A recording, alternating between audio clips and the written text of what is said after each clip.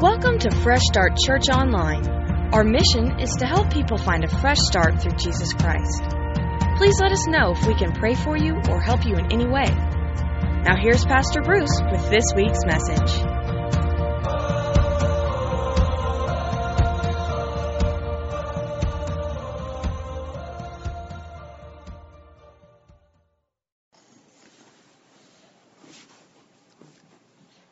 I wanted to have us celebrate the Lord's Supper today, and thought there's nothing more appropriate than just spending our whole time based around this, both our time in God's Word and our time participating in this celebration.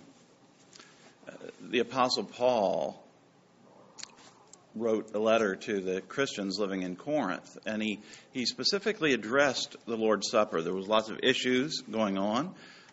They were already messed up. The church was messed up all the way back then. They had people that were, what was supposed to be the Lord's Supper, there was people getting drunk. There was people going hungry with no food, and all kinds of other issues that he addressed. But in 1 Corinthians 11, verse 23, he just focuses in on where this celebration came from and what it means. He says, "For this is what the Lord himself said, and I pass it on to you just as I received it." My family moved here to Florida when I was a year and a half old, so I've lived here, 54 years. And this past week, Valerie and I, it was our 38th anniversary, and we went down to a little timeshare, thanks to Groupon, a little timeshare down on Hutchinson Island by Stewart.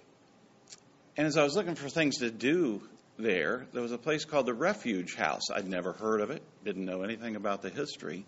And we went one rainy morning, and I was just fascinated to find out what a house of refuge was, what it meant throughout history. That back in 1875, the federal government built 10 houses of refuge along the Florida coastline, 25 miles apart. They started in Miami, and every 25 miles they put one of these houses of refuge. And they were there to provide shelter and food for shipwrecked people. That is, ships would pass from South America, Central America. They would all go by Florida to go all the way up the Gulf Stream across to Spain and Portugal. And as ships would pass, coral reefs off of Florida, some of them would hit those reefs and wreck. And so these houses of refuge were set up specifically with a watchtower, and there was a man who was the keeper of the house and his family, and they'd live in this little tiny house, and it's still there from 1875. This is the only original one that's still standing. And the upstairs had rows of cots, and that's where, when they would find shipwreck victims, they would keep 10 days' supply of food, and that's where they would come and stay, and they could have food until they could catch a ride with the next ship going by.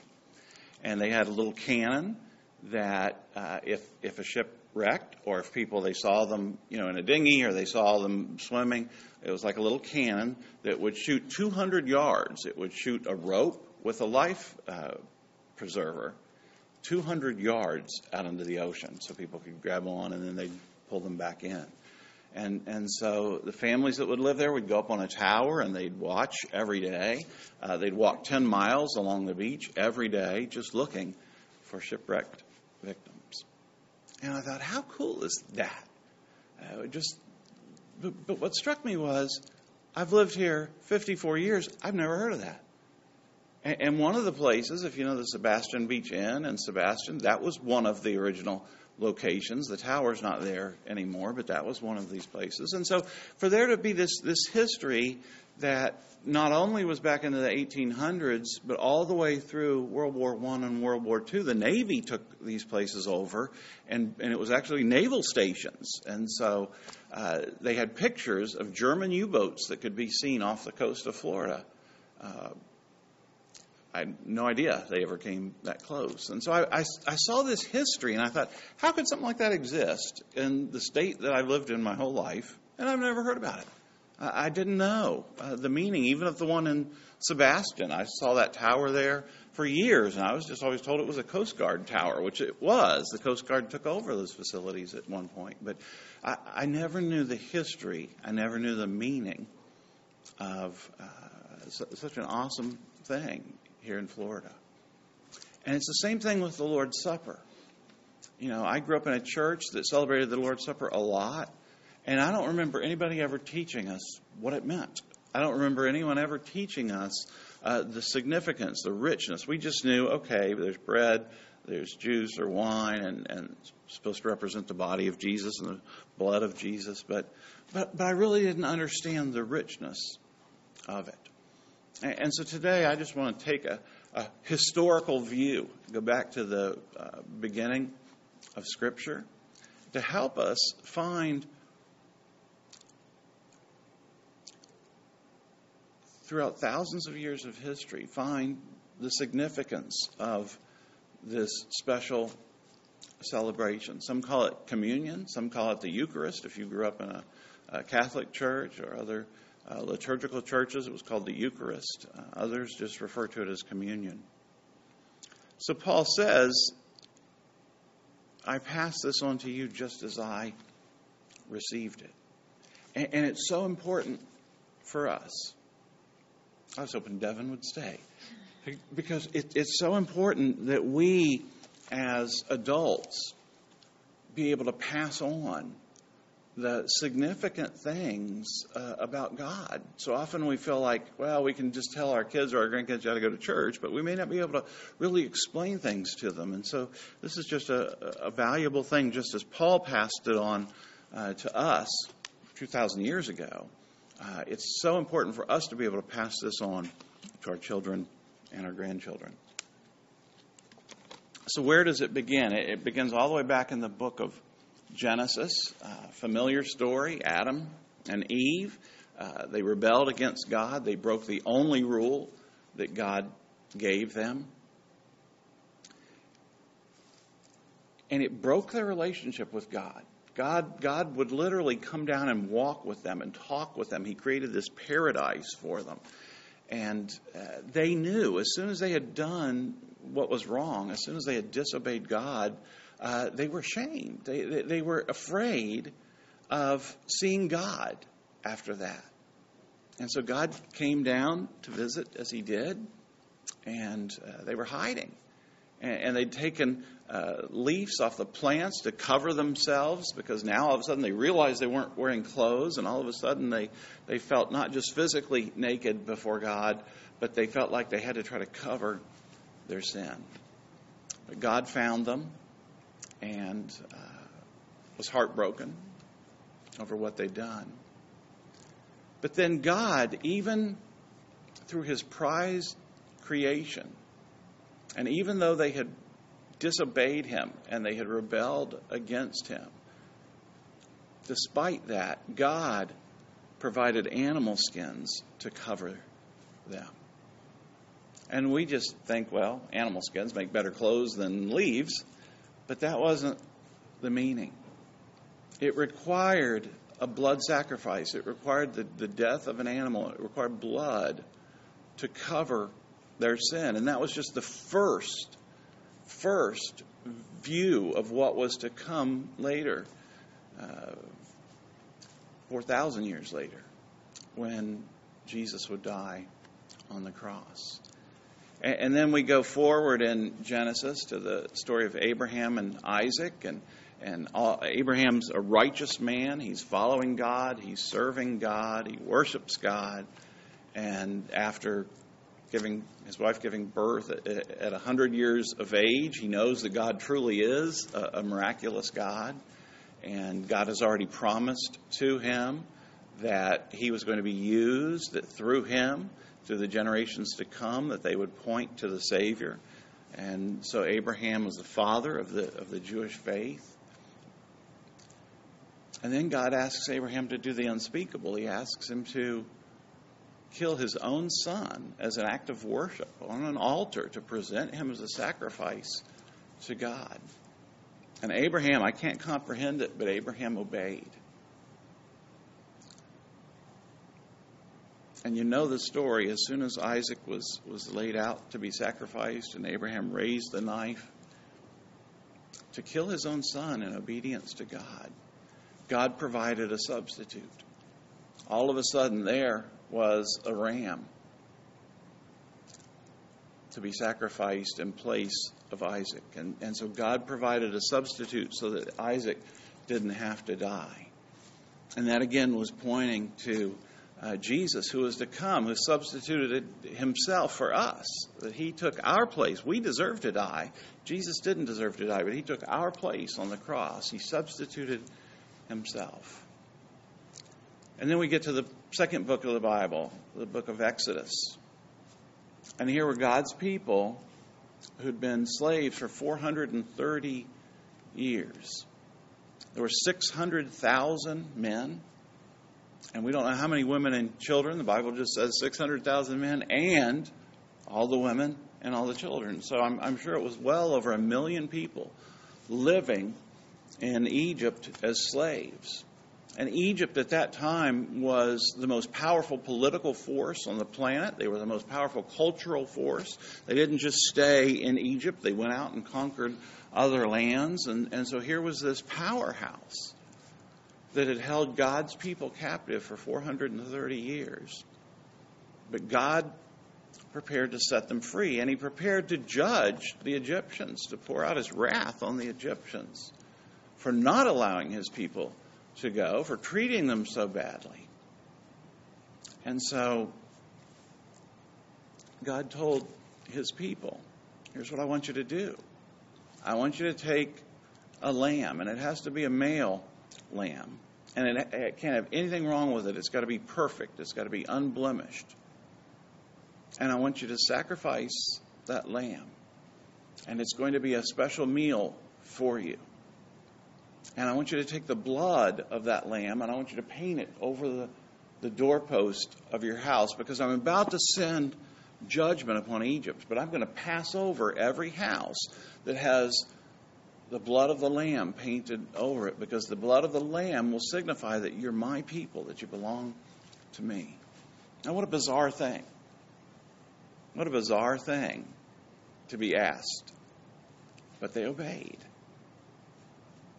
And when God brought his judgment on Egypt, every house that had the blood of the lamb was passed over. There was no judgment placed upon them. And then they got to be set free as Moses led them out of captivity into freedom. And God told them, I want you to remember this forever. When you eat this meal, and that was the first Passover meal, which is where the Lord's Supper was celebrated by Jesus, was part of the Passover. And so somewhere between 1250 and 450 years before Christ, God's people are set free.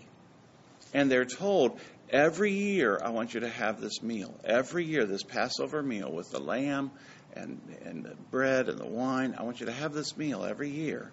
And I want you to tell your children what it means. I want you to remind them what this means. That you were slaves and I set you free. And so they did. And the Jewish people to this day celebrate the Passover meal. Even though they've missed the significance of Christ coming and fulfilling that, they continue to celebrate the Passover meal. So for 1,200, 1,300, 1,400 years, every year, the Jewish people would celebrate this special meal. And then along comes Jesus. And John the Baptist, you remember, was given the unique mission on earth, that his entire mission was to prepare the way for Jesus who was yet to come. And so John came and he preached repentance, and he was baptizing people. And then the first time that he sees Jesus, Jesus comes walking up. And John the Baptist has already told people, I'm not the guy. Everybody started to kind of follow him and thought he was going to be the Savior. And he said, no, that's not me. I'm just here to prepare the way. He said, I'm not even fit to tie his sandals. I'm baptizing with water, but there's one to come. He's going to baptize with fire, with power. And so along comes Jesus when John's out baptizing people. And John sees him, and it was so significant. John said, look, here comes not Jesus from Nazareth, not even Jesus the Christ, the Messiah. No. He said, here comes, didn't use the word Jesus at all. He said, here comes the Lamb of God who takes away the sins of the world. And so he recognized him. He recognized that Jesus was the sacrificial lamb. He hadn't died yet, but he would. And the sacrificial lamb, and he remembered all the way back to the Exodus. He remembered the blood of the lamb painted over the doorpost of the houses is what saved people. He remembered that Abraham was going to sacrifice Isaac, but then this substitutionary lamb was available for a sacrifice so that Isaac could be saved. And John the Baptist recognized that. And he said, this is the Lamb of God. Not just another sacrifice. Not just part of our annual Passover meal. This is the Lamb of God who's going to take away the sins of the world, of everyone who would place their faith in him. And so Paul says, this is what the Lord himself said, and I pass it on to you just as I received it. He's passing on this history. He's passing on this most symbolic of all acts. He's passing on all of the truth that led up to Jesus coming. I pass it on to you just as I received it. On the night when he was betrayed. On the night he was betrayed. When Jesus sat down, it was during the Passover. He sent a couple of his disciples to go prepare the Passover meal, have everything ready. Then they all got there and they all sat down to have the entire Passover meal, not just bread and wine, but they had wine, they had lamb, they had all the different ingredients of the Passover meal. And Jesus said, one of you is going to betray me. Can you imagine sitting down to what the artists call the Last Supper? This was the last meal for Jesus. This was his last time to be with his friends. This was the last time to be with the 12 guys that he poured his life into for 3 years. It was his last time to share with them, to cast vision in them. This was it. And Jesus said, I'm about to go suffer. But I've been anxious to be with you guys. I've wanted this time together. How would you feel knowing that you're sitting at the table sharing the most special holiday, the most special meal of the entire year? You're sharing that with 11 guys who love you and one guy who hates you. 11 guys that follow you, one guy that's about to betray you and have you killed. And yet Jesus was there with the betrayal. He was there with the betrayer. He was there with Judas, who was about to turn him in, to have him arrested and have him killed. But that's what gives us hope, that God, even when we've betrayed him, God is with us. And he doesn't want us to continue to betray him. He wants us to turn and follow him and worship him and serve him. But on this night, when he was betrayed, the Lord Jesus took a loaf of bread, and when he'd given thanks, he broke it. So Jesus took bread. This was after the Passover meal. He took the bread and he broke it. And he gave thanks to God the Father.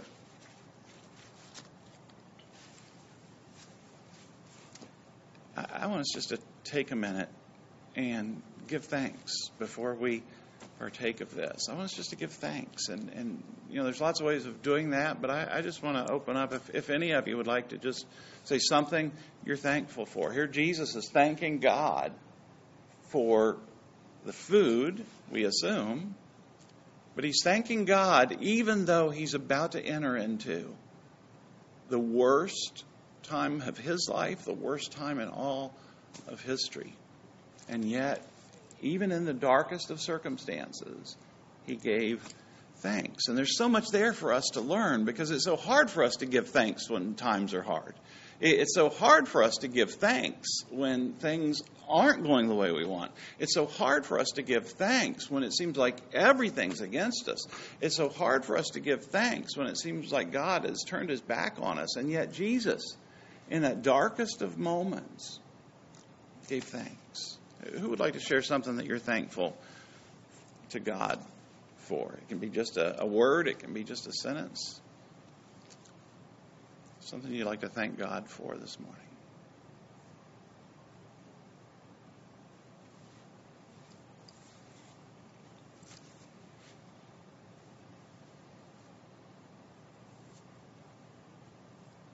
Not all at once.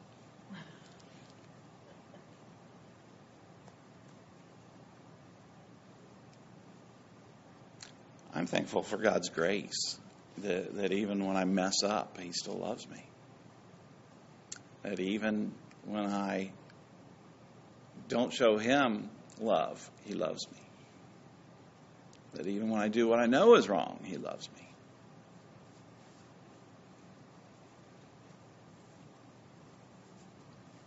What are you guys thankful for?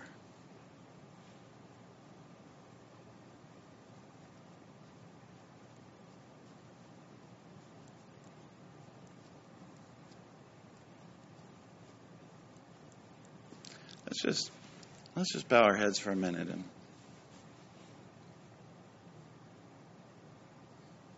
and just in silence you can thank God.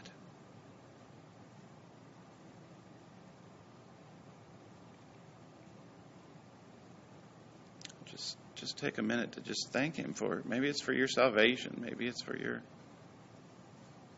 family, maybe it's for your kids or grandkids.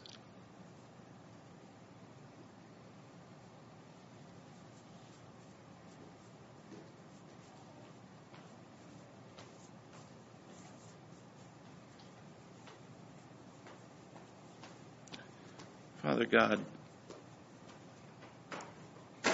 I thank you for this bread and this juice. I thank you, Father, that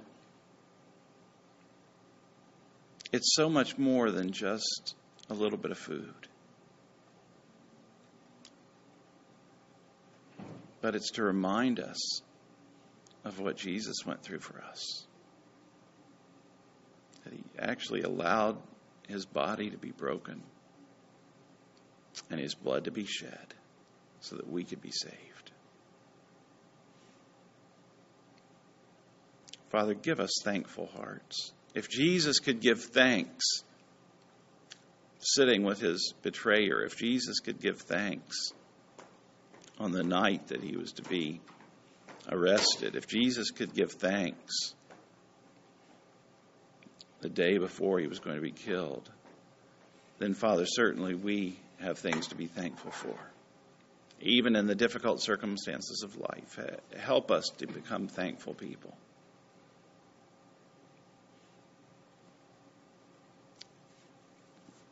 Amen. Amen. So Jesus gave thanks and he broke the bread and he said, "This is my body which is given for you." And then he said, "Do this in remembrance of me." And so we do this and we remember that Jesus died for us. We remember that Jesus is with us now, that his Holy Spirit lives in us, and we remember that he's coming again.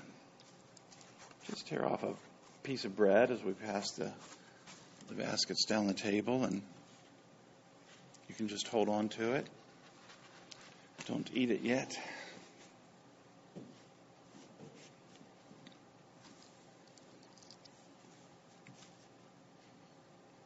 So Jesus said, "This is my body, which is given for you. Do this in remembrance of me." And then in the same way, he took the cup of wine after supper, and he said, "This cup is the new covenant between God and you."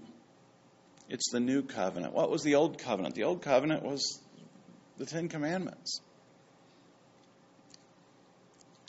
And the Ten Commandments serve to show us that we're not perfect, to show us that we're lawbreakers, to show us that we need a Savior. If we could fulfill the Ten Commandments on our own, then we wouldn't need a Savior. But we can't. And so we do. And so the new covenant, the new agreement between God and us, is that if we place our faith in Jesus Christ, we will be saved. That if we trust in what He did on the cross, as His finished work on the cross, He was the final sacrifice. There's no more sacrifices being offered. There's no more blood to be shed. Our sins have already been forgiven. Yesterday's sins and today's sins and tomorrow's sins have already been forgiven. And so He took the cup of wine, said, "This is the new covenant between God and you, sealed by the shedding of my blood." That means it's official.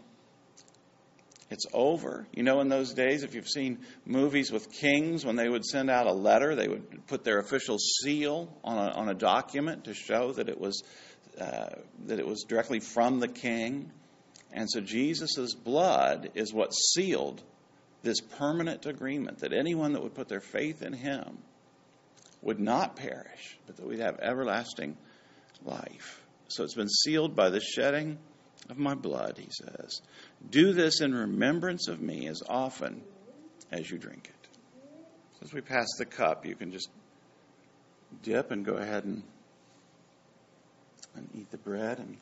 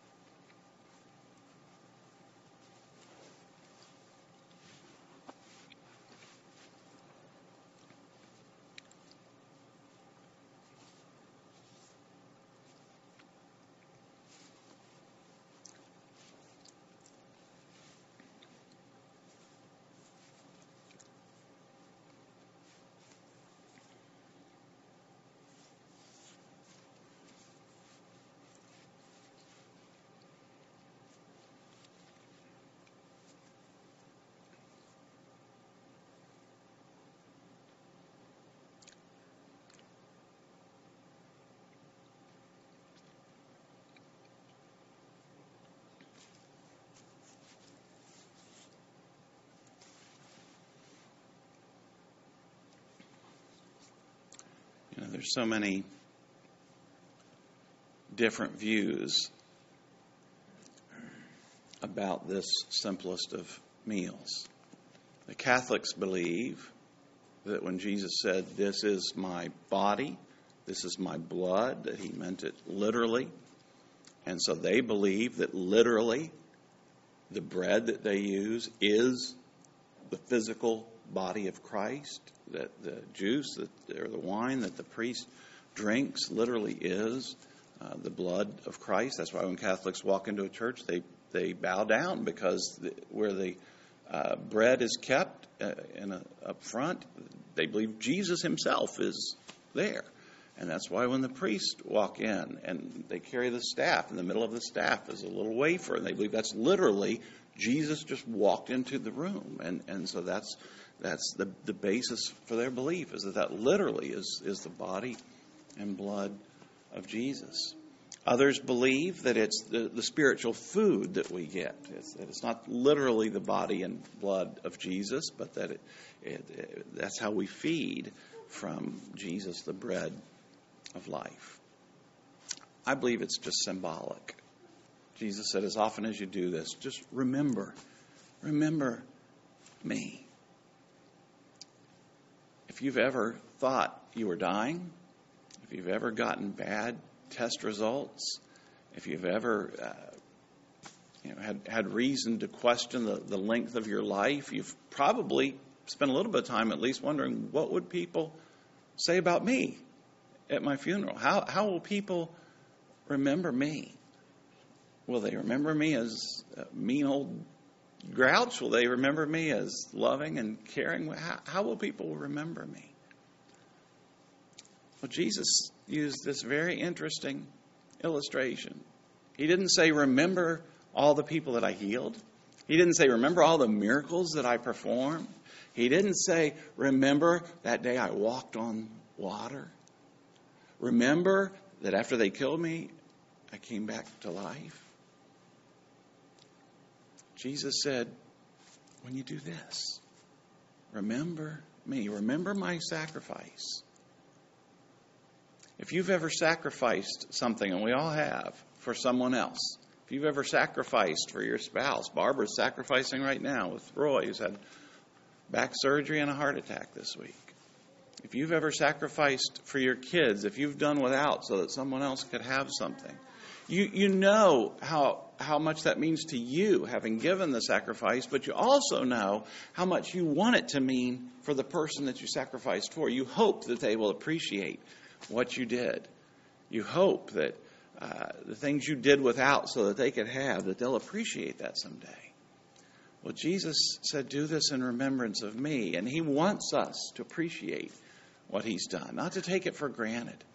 And it's so easy with things like the Lord's Supper. It's so easy to take them for granted and just to think, yeah, that's just something we do at church. It just represents the body and the blood of Christ.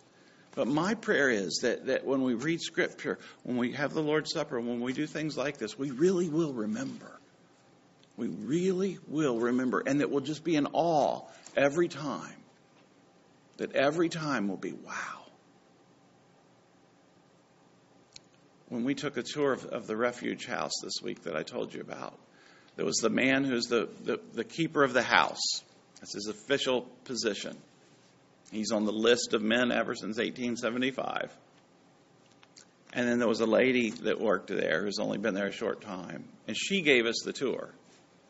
Now, he talked to us before the tour started, and he talked to us after the tour. But she gave us the tour. And afterwards, Valerie and I both said, was it Jim? I wish Jim had I wish we could have the tour from Jim. Why? Because Jim was in awe. It was his job to be there, to run the little gift shop in the museum, but he was in awe of this place. He remembered what had happened there. He remembered the sacrifices. I asked him how many people had been rescued. And he said, well, we hate to tell people. He said, as best we can tell by all the different records, it's between 35 and 40 people. This place was started in 1875. And he said, whenever we tell people that, they always say, oh, that's not many. But then I beat him to his response. I said, it is if you were one of the 35 or 40.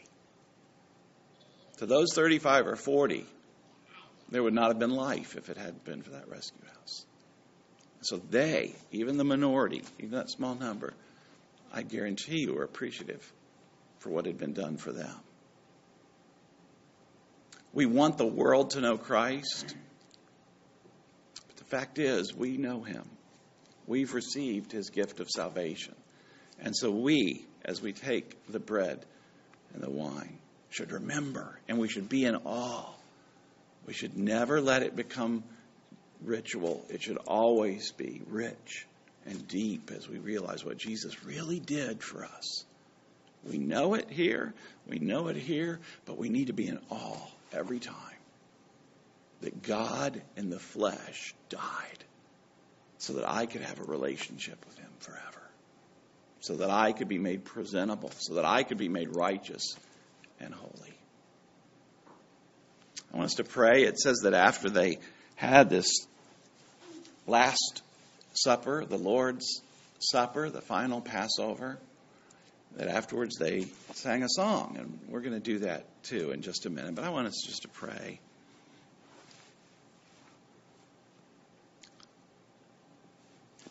Father, It's beyond comprehension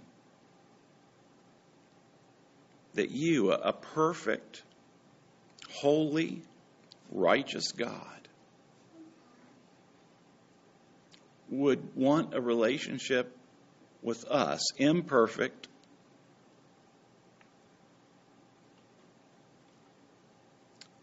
unrighteous people. And Father, even more hard to grasp than that you would want a relationship with us is that you would provide a solution to the problem you didn't cause. But you would provide a way that we could be saved, a way that we could be made righteous, so that we can be with you for eternity. Father, thank you so much for the gift of your salvation. Thank you so much, God, for the gift of Jesus Christ. Thank you, Father, that he died for us. Thank you, Father, that he lives in us. And thank you, Father, that he's coming for us. Help us, Father, to never forget. Help us, Father, not just to remember his sacrifice, even during this meal, but to remember it daily and to give you thanks.